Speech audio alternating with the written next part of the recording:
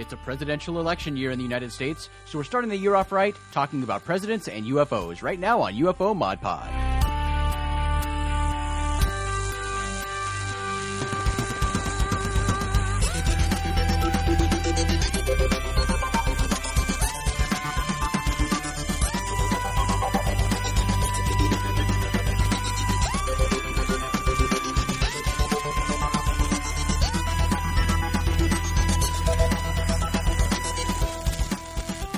Hello, friends, and welcome to UFO Mod Pod. I'm Jason McClellan. I'm Ryan Sprague. And I'm Maureen Ellsbury. Thank you so much for joining us of the first episode of 2016. Yes, welcome to 2016. This is our first episode of the year, and it's going to be a good one, so let's jump right in and talk some UFO headlines. We're going to start with a story that kind of blew up at the very end of the year. A video was recently uploaded to YouTube, and it shows what some are calling a UFO fleet over Santiago, Chile. The video shows multiple aerial objects with bright lights moving through the night sky. And similar illuminated UFOs have appeared above the city for years around the same time of year. UK media outlet Express describes that in the latest video, these things were recorded over buildings in the city. A fleet of 4 elongated bright objects appear to be made up of individual orbs. They seem to drift in formation across the night sky. How weird. The UFOs in this latest video do look strange, but the appearance and behavior of these objects is consistent with conventional man-made aircraft. If you've ever watched airplanes at night queuing up for landing, especially if they're coming straight towards you, they look really strange and can even appear like they're hovering at times. There's nothing in this video that would suggest to me that the aerial objects are extraterrestrial. And visible blinking navigational lights on these craft are a pretty good indication that these UFOs are just planes. Now, media outlets like Express and the Daily Star have pointed out that some believe this latest UFO fleet video shows flying drones or Chinese lanterns, while others believe that it's just a hoax video. Now, when I look at it, the video doesn't look like a hoax. And the objects certainly don't resemble or behave like Chinese lanterns. The objects look like planes and act like planes. So I'm pretty convinced that they're likely just planes. Now, the plane explanation is even more likely given that the Chilean Air Force holds its graduation ceremony for its military aviation school during this time of year every year. And a squadron of T-35 Pian training airplanes perform an air show to conclude that graduation ceremony. So with all of the available information we have there, I don't think there's anything that would say this is really bizarre or something out of the ordinary when it's actually quite ordinary for that location, that time of year, and what we see in the video. A little weird, but I don't think alien spacecraft. No, and unfortunately, we're going to see this next year, too, and the year after that. Yep. Yep. It's one of those things where, especially with a timeline of events, I believe these were the T-35 aircraft that just take a little time to look into it and see that, oh, yeah, there are some odd air things happening at this time before we immediately start publishing online that they're aliens, because it seems this is a pretty clear-cut example of not aliens. Right, and there are airports in the area. These things do look like planes. They don't even look as bizarre as I'm sure they did at times, flying in tight formations and doing crazy acrobatic things in the sky. They appear to just be peeling off one at a time and getting ready to come in for a landing. Mm-hmm. So I'm sure they looked even more bizarre. But, again, I encourage people to go spend some time in a major city where there's lots of air traffic, a major airport, and see how bizarre it does look to see airplanes coming in for a landing, the way they do holding patterns in the sky, the way they change position, and how the lights, they really do look like hovering flying saucers. It's crazy. Yeah, and I'm sure you remember the videos coming out of Las Vegas a couple years ago, I think, but it was the same sort of thing. You have a airport in a major city, and you have repeated sightings happening on a strict timetable. Right. I mean, common sense would tell you this is probably a very, very boring, scheduled event. Yeah. So, agreed. Yep. Pretty sure that's what we have here. Dun, dun, dun. Well, what do you have for us, Ryan? Today, guys, I've got some news that I'm sort of titling the sweet spot, as it were. Ooh. While many missions are gearing up in the next few years to explore the possibility of ET life, new research has just come out from astrophysicists Roseanne DiStefano and Alec Ray. Their research suggests that our best place to narrow in on may be a cluster of stars just on the edge of the Milky Way. DiStefano and Ray describe the stars as a globular cluster opportunity.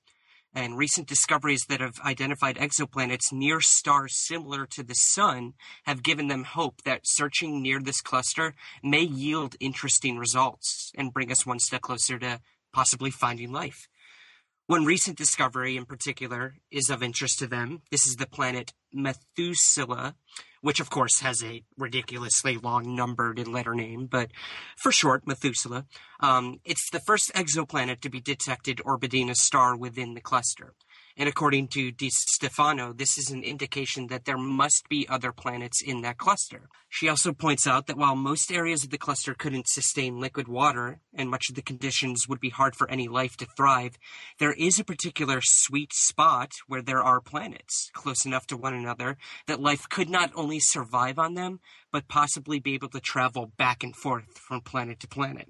And we mentioned on the last episode, guys, the dramatic budget increase in space exploration, including our missions concerning Europa being done in conjunction with SpaceX and NASA. And it's giving us more hope that in the coming years, it could bring us closer to discovering life elsewhere, just outside the Milky Way, or even within it. And this recent news of the sweet spot cluster has indeed only sweetened the pot of possibility.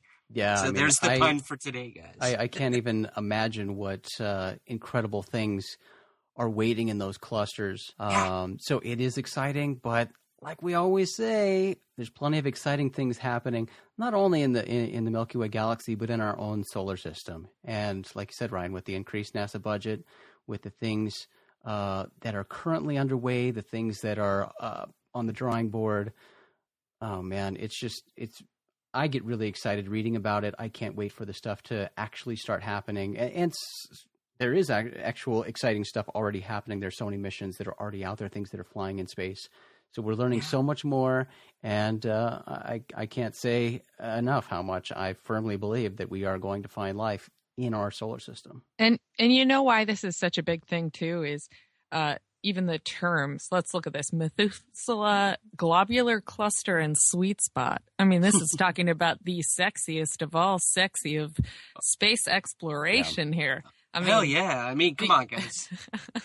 We're venturing, exactly. We're venturing into the unknown of the sweetest variety. So I firmly believe also we're about to discover some super exciting things, and I can't wait as well as Jason. But we have another ongoing saga happening, and this has been going on for a good, let's say, 27 years.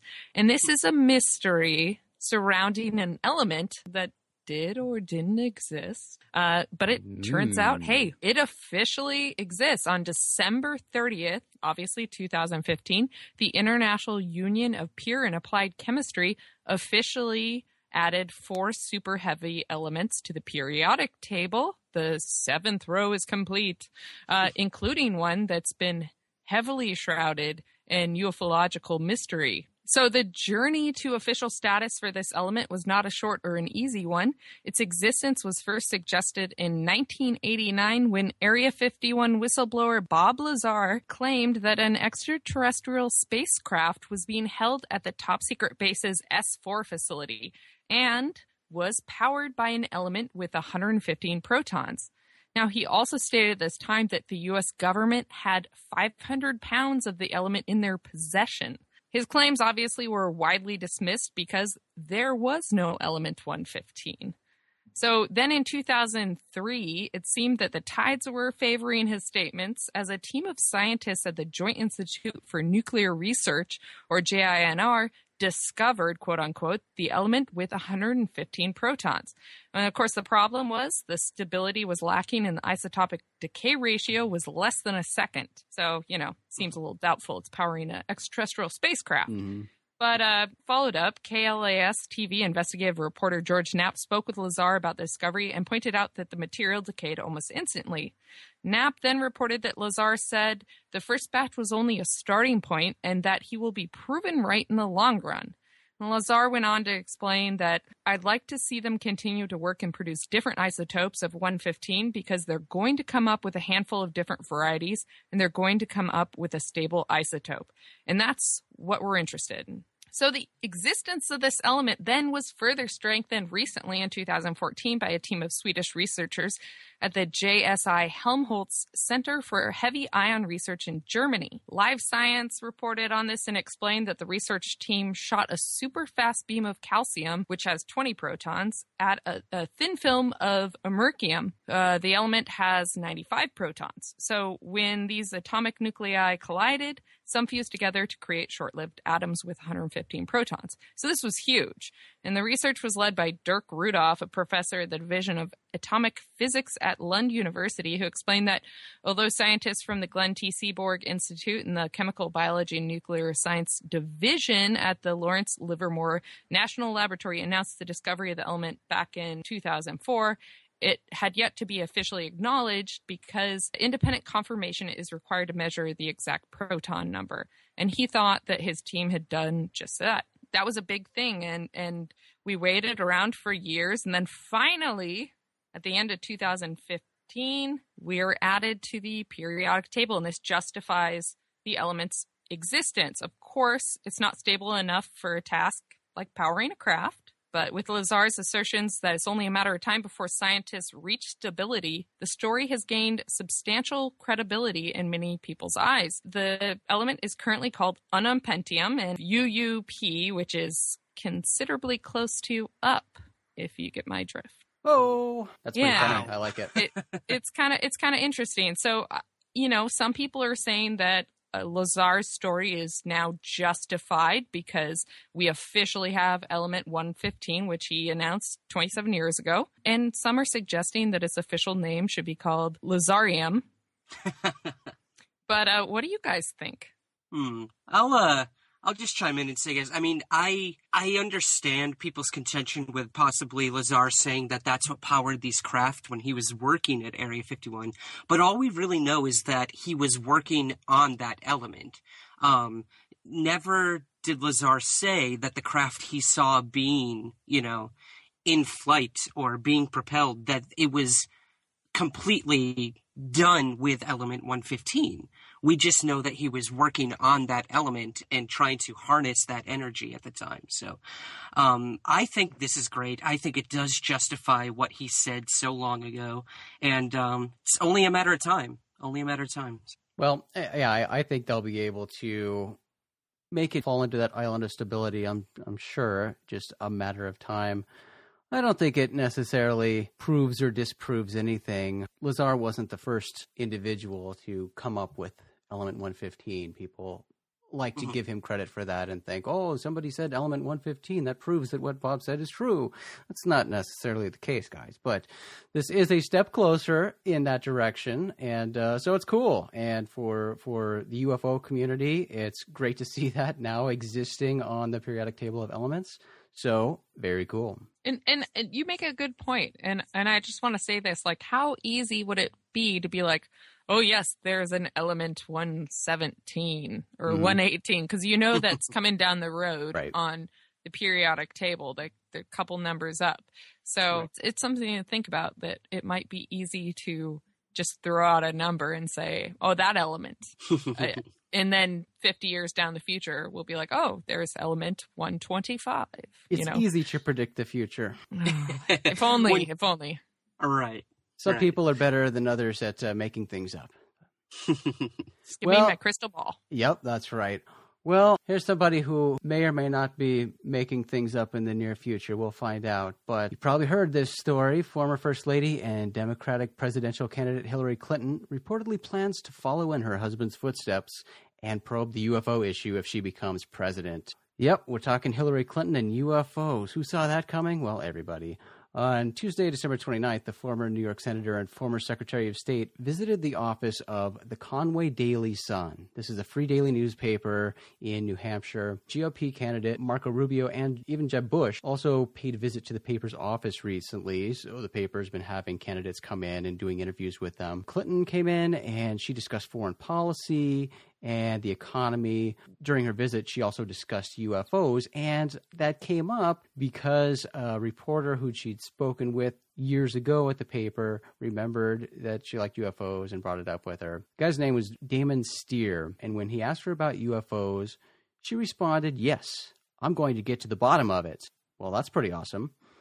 Her husband, Bill, made attempts to uncover UFO secrets while he was president. He specifically did some digging related to the 1947 Roswell UFO incident, as well as the mysterious military installation we just talked about, Area 51. In 2014, Bill Clinton even appeared on Jimmy Kimmel Live, and when asked about his research, he said he didn't find any evidence of extraterrestrials. But when Kimmel asked Clinton if he would inform the public if he had, Clinton said he would. And then he added, "What do we know? We know we live in an ever-expanding universe. We know that there are billions of stars and planets, literally, out there, and the universe is getting bigger. We know from our fancy telescopes that just in the last 2 years or more, that 20 planets have been identified outside our solar system that seem to be far away enough from their sun and dense enough that they might be able to support some form of life. So it makes it increasingly less likely that we are alone." Bill Clinton's chief of staff, John Podesta, is currently Hillary's campaign chairman. This former counselor to President Obama is a strong advocate for government transparency when it comes to knowledge of UFOs and files related to UFO phenomena. When Podesta left the White House to begin working on Clinton's campaign, he publicly voiced regret over not being able to get government UFO files released to the public. He tweeted that on Twitter, and he's become very vocal on Twitter talking about UFOs. When asked about Podesta during her recent visit to the Conway Daily Sun, Clinton stated, "He has made me personally pledge that we are going to get the information out." She added, "One way or another. Maybe we could have, like, a task force to go to Area 51. Hey, there's a good idea." Clinton also reportedly told Steer, "I think we may have been visited already. We don't know for sure." Well, that's interesting. If the conversation between Clinton and Steer went down as reported, it's pretty interesting to see her speaking publicly about the topic now. It's taken her a while, and it's surprising it's taken this long because she's got Podesta in her ear talking about UFOs all the time. But then again, we have to be realistic about these comments and think, well, she could have perhaps been under the assumption that she was having an off-the-record conversation with a reporter. Who would think that reporters would ever print what you say to them in private, right? But also, when Huffington Post reporter Lee Spiegel asked this reporter about his conversation with Hillary, he did say that he believed she was joking. So who knows? But it is an interesting conversation. It's interesting to see this stuff going out in a public forum. You know, Podesta's been doing it for a while now, and now Hillary is talking about UFOs in public. And this is one thing I'll say is it doesn't matter. I know there's a lot of Hillary haters out there. It doesn't matter your political affiliation with this. What it is doing is it's bringing the conversation to the present. So Yeah, we're getting that's right. sort of this being highlighted in the media. Well, that is great. So no matter what you think about Hillary, obviously, I've already stated this previous episodes. I don't think presidents are going to be able to divulge any secrets or sort of blow the lid on the whole UFO phenomenon when they're in office. Just not going to happen. It's not realistic. I think slow movements probably happen. But at the same time, it's good that it is out there to discuss. Exactly. I agree, guys. And I saw one person comment on this story saying that, "Oh, she's just trying to get the UFO vote." And I'm thinking to myself, how big is that vote actually? Let's be honest. Yeah, nobody cares about the UFO vote. Yeah. But you make a great point, Maureen. I think a lot of people in power have said one thing, and then when they get into office, realize that it's so much not the case. So, yeah, I agree with you guys. This is a very interesting story, and it did bring it into the present, which I think is what we should take from it more than anything. Well, in our effort to provide a modern introduction to the UFO phenomenon for a new generation, on each episode of UFO Mod Pod, we highlight a historical UFO case. And because we're talking so much today about UFO-related comments made by a presidential candidate, We're highlighting a presidential UFO sighting, Jimmy Carter's UFO sighting of 1969.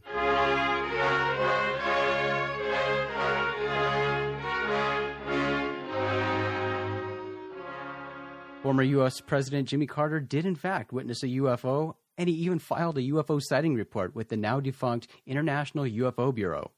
Although Carter's UFO sighting is commonly said to have occurred during his tenure as Georgia's governor, the incident took place 2 years prior to his taking office. The sighting took place just after sunset in 1969 outside the Lions Club in Leary, Georgia, while Carter was waiting for a meeting to begin. Carter and at least 10 members of the Lions Club witnessed an aerial object as bright as the moon that, quote, came close, moved away, came close, and then moved away.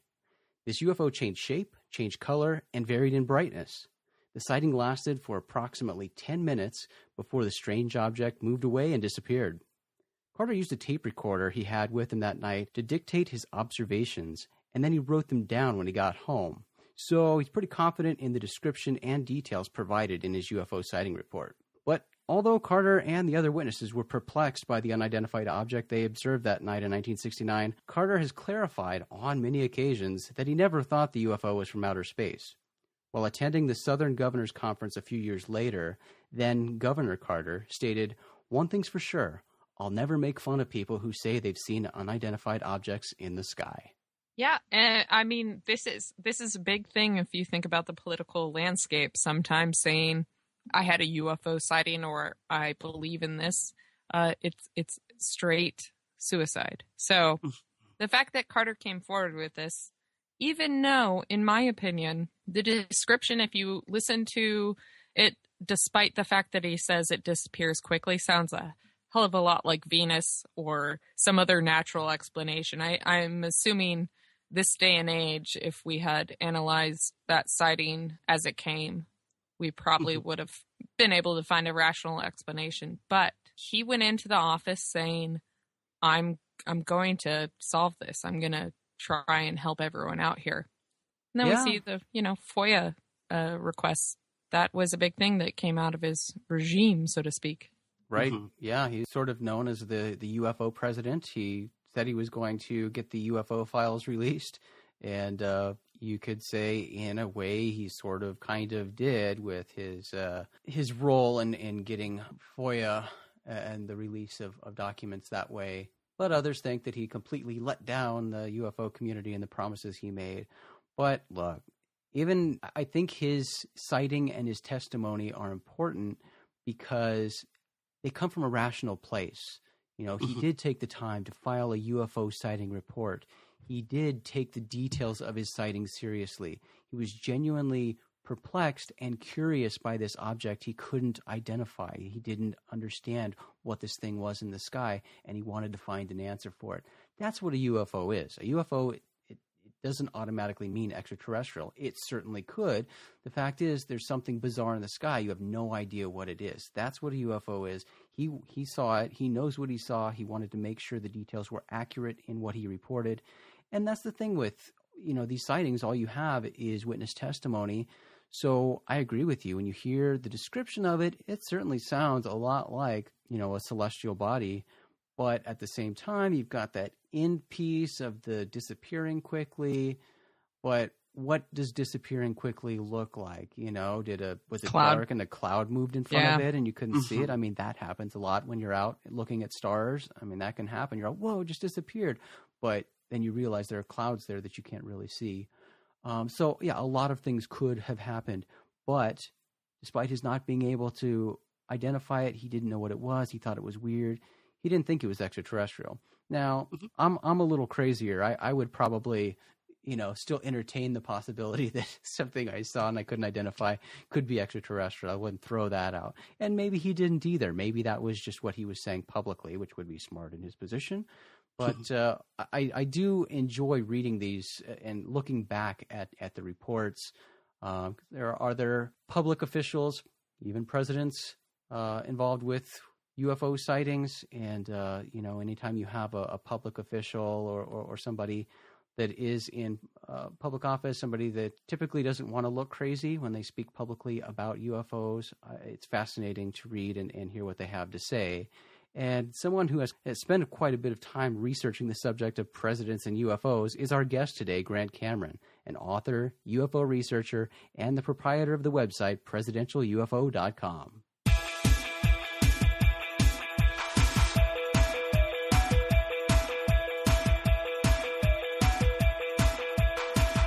Well, Grant, the year just started, but we already have a Clinton UFO story to discuss. And we're really glad to have you with us today because you know a little something about UFOs and the Clintons. So I guess before we jump into this recent Hillary news that's exploding everywhere, we'll step back a little bit and talk about, well, I guess the Clintons in general. The Clintons, it's really no secret that they've had an interest in UFOs, particularly Bill. And you've done quite a bit of digging into files, particularly with the Clinton Library related to UFOs. So why don't we start there? Why don't you start by telling us about some of the research you've done in the past, these FOIA requests and UFO-related documents in the Clinton Library? Okay. I've been chasing the president since, I guess, about 1985. And when Bill came in, there was rumors that he was kind of interested. I did a lecture in Arkansas, and a woman who claimed to be the sister of the woman who owned the barbecue restaurant where the Clintons hung out as young adults in Hot Springs, Arkansas, told me that they'd had a sighting, or someone very close to them had a sighting. And she never did confirm back what she knew. But it was at that point I started sort of chasing the Clintons. And I knew how to do FOIAs. Like FOIAs work differently with the presidential libraries than they do with, say, the FBI or the CIA or whatever. Basically, it's first come, first served. That's how they open up documents for any presidential library. It's first come, first served. So if you happen to have, as I did, 11 of the first 18 FOIAs into the Clinton Library were mine, and they're all about UFOs, suddenly you get this sort of, it looks like the Clintons are really into UFOs. But I filed about, I don't know if it was 100, but it was quite a few FOIAs with the Clinton Library. And what they were based upon documents that I had recovered when the Clintons were in office. There's two agencies inside each White House that are exempt from the FOIA. One of them is the OSTP, the Office of Science and Technology Policy, which is the office of the science advisor to the president. And it's exempt from FOIA, so you can actually file right now with Obama, and we have done that with his science advisor. So I filed. I first heard that Bruce Maccabee had filed for these documents, and a dentist in Maine had filed for the documents. And I heard Bruce Maccabee had got 500 pages. I filed, and I ended up getting 1,000 pages of documents, which have now become known as the Rockefeller Initiative documents, which talk about this initiative by the billionaire Lawrence Rockefeller, who decided when the president came in 1992 that he was going to get UFOs disclosed. And he went to the White House, and what this 1,000 pages is this correspondence going back and forth between Rockefeller and mostly people in the Office of Science and Technology Policy. And they go and reinvestigate Roswell. That's where the Air Force investigation from Roswell comes from. It was Rockefeller demanding an investigation and Bill Clinton greenlighting this.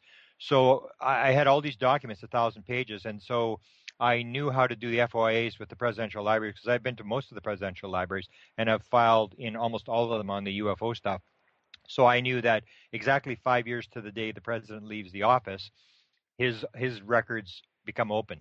So when it came to January 21st, 2006, I was ready and I filed my FOIA with all these different requests based upon the Rockefeller Initiative. I knew who had been involved. We had a lot of names.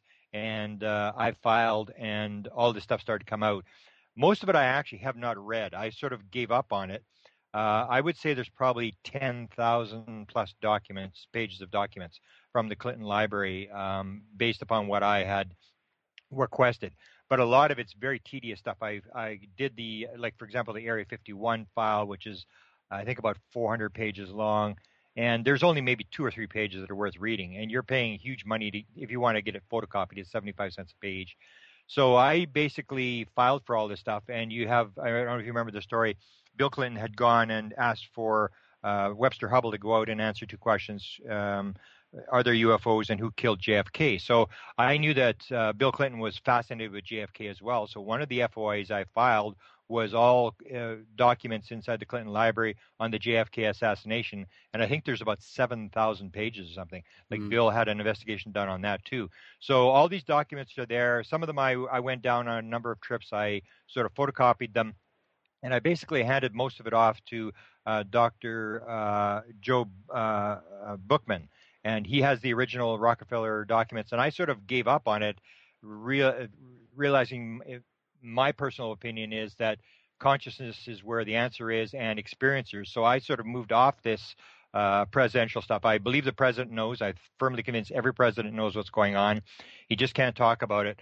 But I figured he's never going to talk about it, so why go down this road and spend all this money on this time when there's more fruitful things to do? So I sort of gave up, and then suddenly, starting last February is when this started. It didn't start a couple of days ago when Hillary did it. It started with John Podesta. It is, as I'm telling people on Facebook, quit watching the puppet. It doesn't matter what Hillary says. It doesn't matter whether she thinks she's going to do it or whatever. It's Podesta is behind this whole thing. Podesta was the former chief of staff for President Bill Clinton. He was fascinated with the X-Files. I actually wrote a long article on him when he was still in the White House. He's absolutely enthralled with the whole subject of UFOs, and he is most importantly what I call a Madison man. He's James Madison. He's very much into open government. He's into open documents. Madison had stated, the president had stated, that you cannot run a country unless the people have knowledge, that the country will fall apart. And Podesta, if you read, there's a speech that he gave to his alma mater back in the 1990s. If you read it, you realize this guy is big time. This is not something that he really is just sort of giving lip service to. He really believes that everything should be declassified. In 1995, Bill Clinton passed this famous executive order to declassify all the documents inside the Clinton Library or inside the government. And what they did is they set up rules that if it was over 25 years old, you had to declassify the document unless it was had some real specific reason to keep it secret. And basically what he was trying to do was to flush out the UFO documents. And it was John Podesta who was behind this initiative. He's the one that helped Clinton to form this executive order. And 800 million pages of documents were declassified. Most people don't know this. Through the Clinton effort and John Podesta's effort, although none of it, the UFO stuff came out, but a lot of stuff on a lot of different subjects came out. So John Podesta is big into disclosure. He's big into open government. And he's behind this. And I had gone, as most people know, he went back and helped Barack Obama set up his cabinet. He's a very powerful guy. He started the Center for American Progress, the big Democratic think tank. He's the guy that started. He is the main thinker inside the Democratic parties. Very, very powerful guy. Very, very smart guy. And he went back to the Obama administration to help Obama in 2014.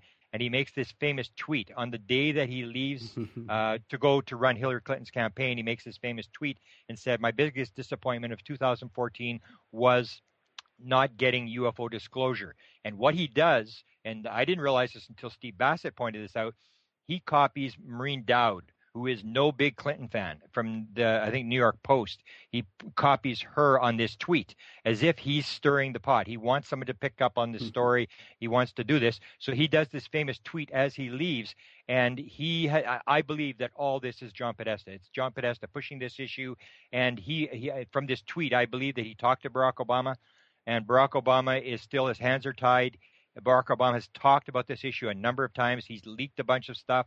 He said things that he shouldn't really have said, because if you take a look back at the days of Jimmy Carter, of even Ronald Reagan, and especially the Bushes, they never used the word UFO when they were in the White House. And Barack Obama is using it all the time. He's dropping all these hints. I believe that he disagrees with the policy, but his hands are tied. So I believe what happened is Podesta talked to Obama in 2014. He tried to make a move. Nothing could still happen, and he's still determined to get it out. And so this is part of his effort to flush these documents out He knows where they are. Everybody knows where they are inside the government. It's just because it's highly classified material, they can't move the material. Barack Obama's hands are tied, and Podesta's doing what he can to get this material out. And that's why Hillary came forward. You can even remember a couple weeks back, Podesta actually made a tweet, or not a tweet, but a comment.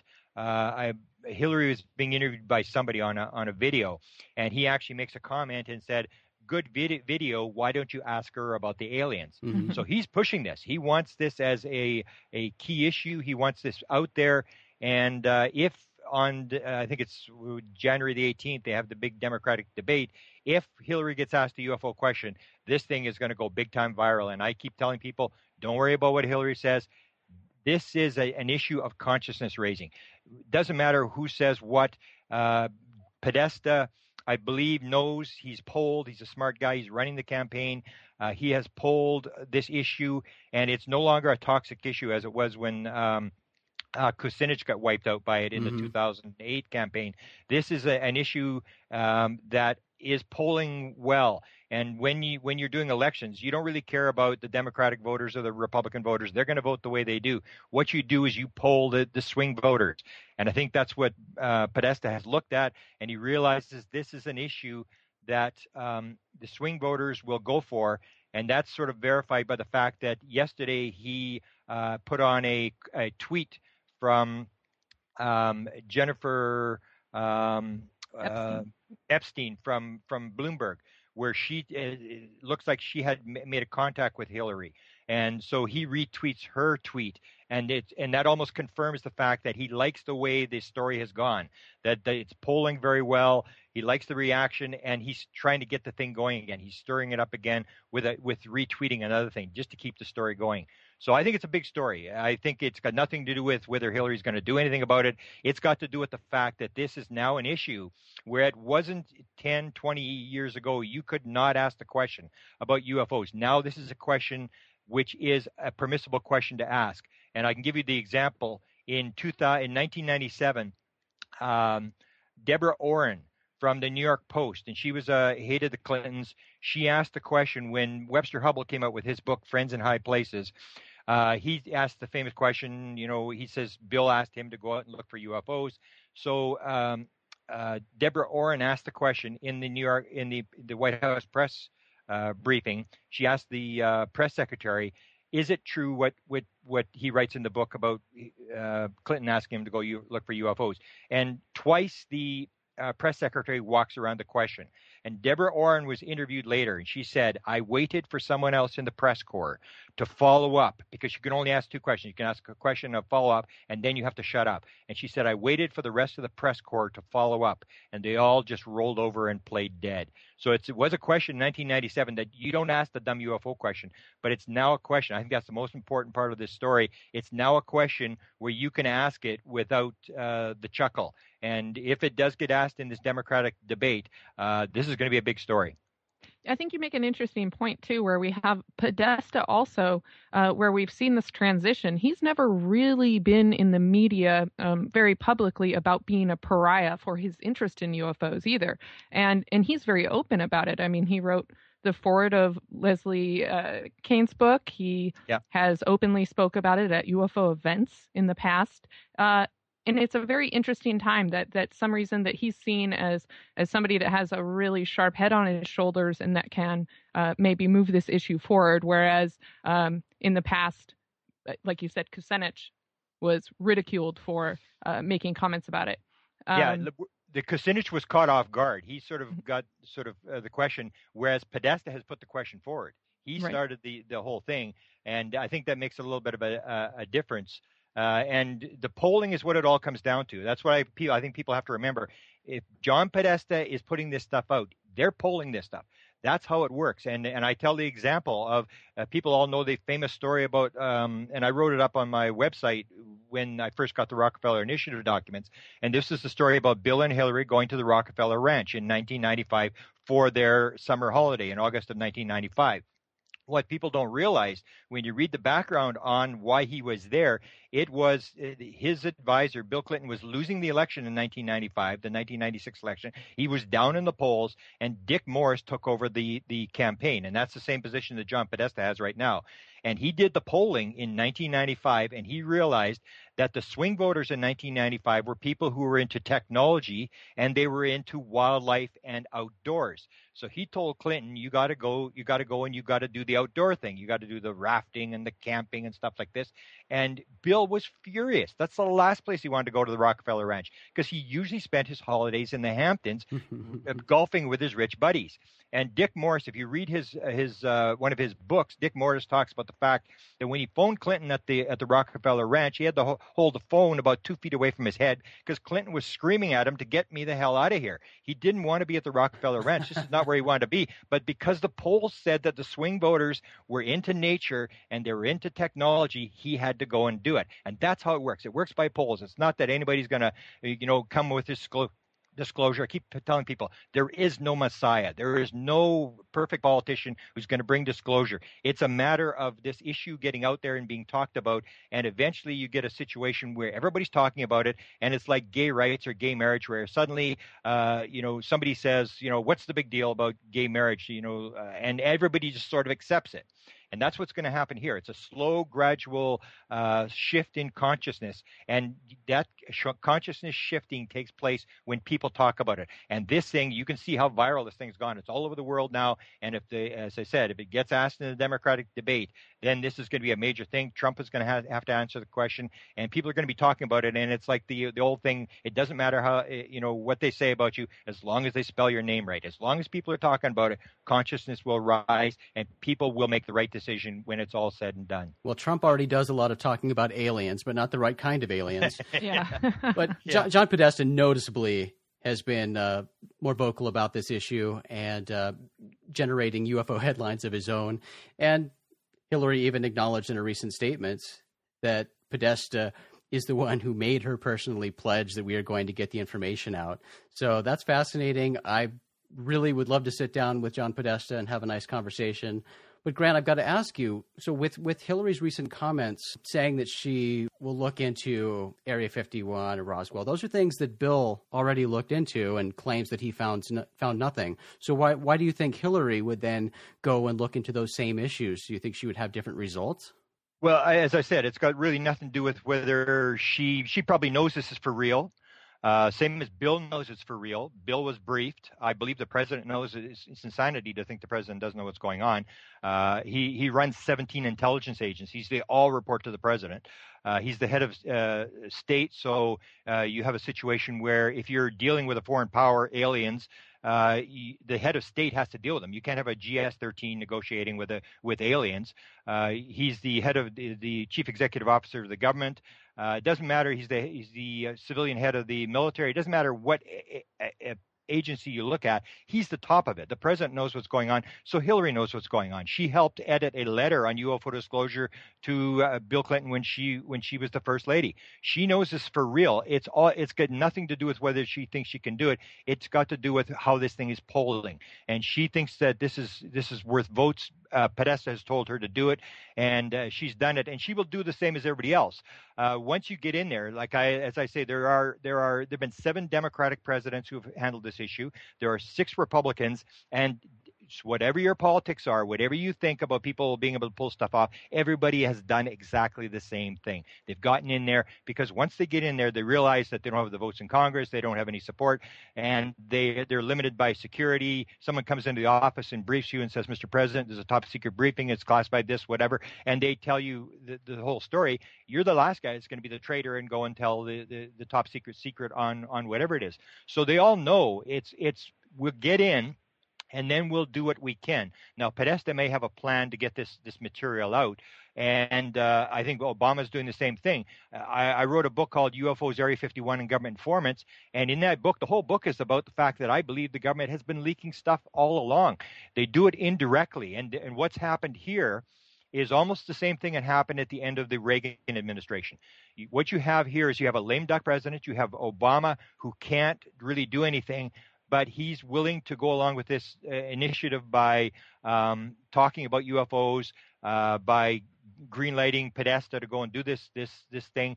And what happened at the end of the Reagan administration, what you see is that was when the major leak took place about the live alien and about the Condor and the Falcon, this famous documentary that took that UFO Cover-Up Live, which was broadcast and started a lot of the stuff we believe now. Area 51, that's where Area 51 came from. That documentary first mentioned Area 51 as being the place where we were back in engineering flying saucers. That was all released in October of 1988, about 3 weeks before the election. And that's what happens at the end of the campaign. When a president is leaving office, you can have these initiatives where you sort of move to the next thing. I think Podesta has got a plan. I think he is going to try to shake this thing loose, and he just can't get any cooperation from Obama because Obama's hands are tied and Hillary's gone into it. But it has nothing to do with whether she thinks she can do it. When she gets in, she'll do what she can, but she'll be like every other president, that there'll be all sorts of things standing in her way: classified material, weapons, technology, all this kind of stuff, or the fact that the government really doesn't understand the real complexities of the UFO issue, which is consciousness, it's ESP, it's time and space, and the non-materialistic world, all this kind of stuff, where they really don't have a grasp of what's really going on. They sort of know aliens are here, they have a little bit of technology, but they really don't understand how it works, and they really can't back engineer this stuff the way people think they can. But they definitely know it's for real. Hillary knows it's for real, and this is just to get votes. Mm-hmm.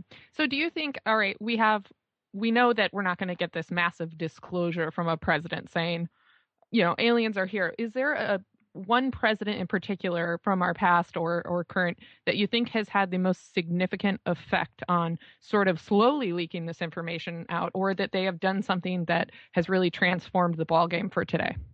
I think they've all done their parts. For example, most people think that Jimmy Carter did nothing. If you take a look, Jimmy Carter did a lot of stuff. Jimmy Carter went in there and he approached George Bush and he asked for the UFO files. He wanted them released. And Bush told him, I can't give them to you. You have to go to the House Senate, the House Committee on Science and Technology. What he's asking for is the files for the people. He's not asking for the top secret stuff, because Jimmy Carter had it. Bush would not have told him to go to the House. The House wouldn't have the top secret files. So he asked for the files for the people. And Bush said, no, you can't have the files for the people. Curiosity is not sufficient need to know. He put his press secretary to go to the FBI. He sent his science advisor to go to NASA to start a new investigation. But it's always their hands are off. The fingerprints of the president are off. He'll work through the back door. So Jimmy Carter did a lot. Almost majority of all the FOIAs we have, whether it's CIA or whether it's FBI, all that stuff came out during the Carter administration. There's a story told by Kit Green, who ran the Weird Desk at the CIA. He talks about this story about this girl who had come into the office, and she broke down crying. They were under so much pressure from Carter's administration with lawyers to get these documents inside the CIA and FBI, that this girl couldn't take the pressure, the one that was sort of in charge of gathering the material together. We don't realize this stuff happens behind the scenes, but the president can't do it openly, but they will do it behind the scenes. Ronald Reagan did a lot of stuff. Ronald Reagan actually disclosed, and nobody even pays any attention to it. He stood up, and we have it, Steven Spielberg talking about this on tape, where Steven Spielberg said he stood up after the screening of E.T. the Extraterrestrial. He looked around the room as if he was doing a head count, and he said, I just want to let you know that everything on this screen is absolutely true, and there's only a few people in this room that know it. And so he said that, and nobody paid any attention, even after Spielberg made the statement. So a lot of them have done stuff. Barack Obama has made numerous statements. This statement he made to Will Smith's son about if there had been a top secret meeting of what had taken place in the Situation Room, and the fact that he goes on to the Kimmel Show, and he knows what the questions are. You don't go as a president and not know what the questions are, and so he allowed himself to be asked these UFO questions. Right. And this is all set up stuff. It's all indirect, and it's all cloaked in joke.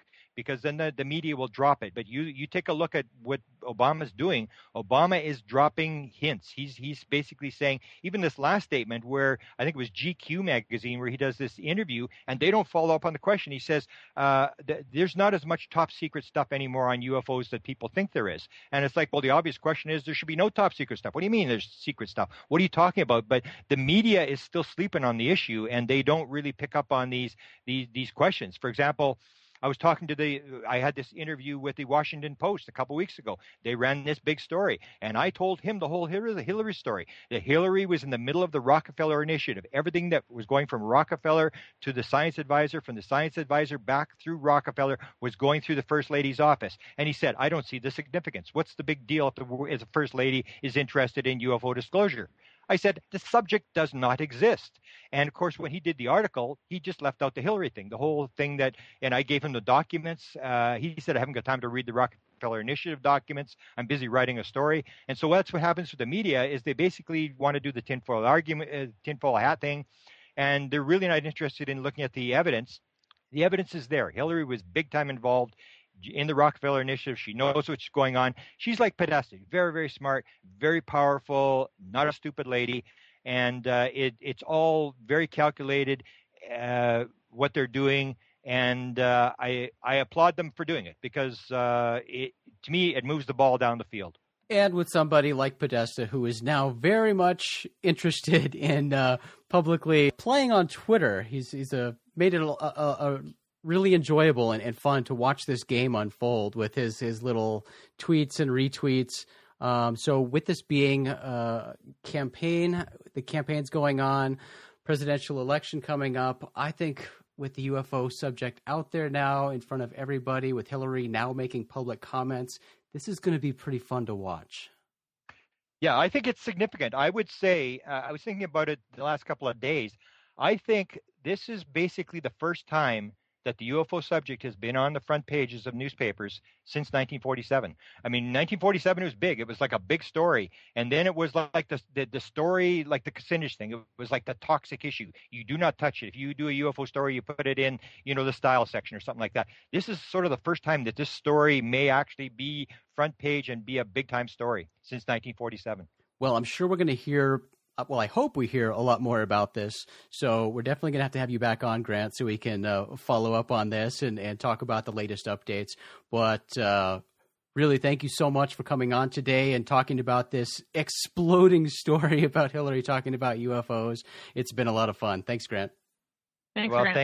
Thanks for the interest and for taking a fair-handed view of the thing. You're one of the few media people that will handle it properly. Oh, well, thank you, Grant. We're happy to do it, and we're enjoying the ride so far. Beautiful.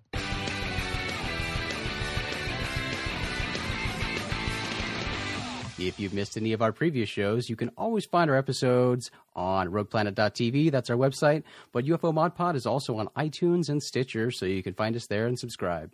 Thanks again to Grant for hanging out with us today. You can learn more about his research related to presidents and UFOs at presidentialufo.com. As always, if you have a sighting you want to share or another story that's related to UFOs, we'd love to hear from you. So use the contact form on our website, rogueplanet.tv, and send those to us. And again, the show is on iTunes. Subscribe and leave a stellar review if you enjoyed the show. Thanks again for joining us today. I'm Jason McClellan. I'm Ryan Sprague. And I'm Maureen Ellsbury. Thank you so much for joining us. It's 2016, and we have big things like globular clusters in store for you this year.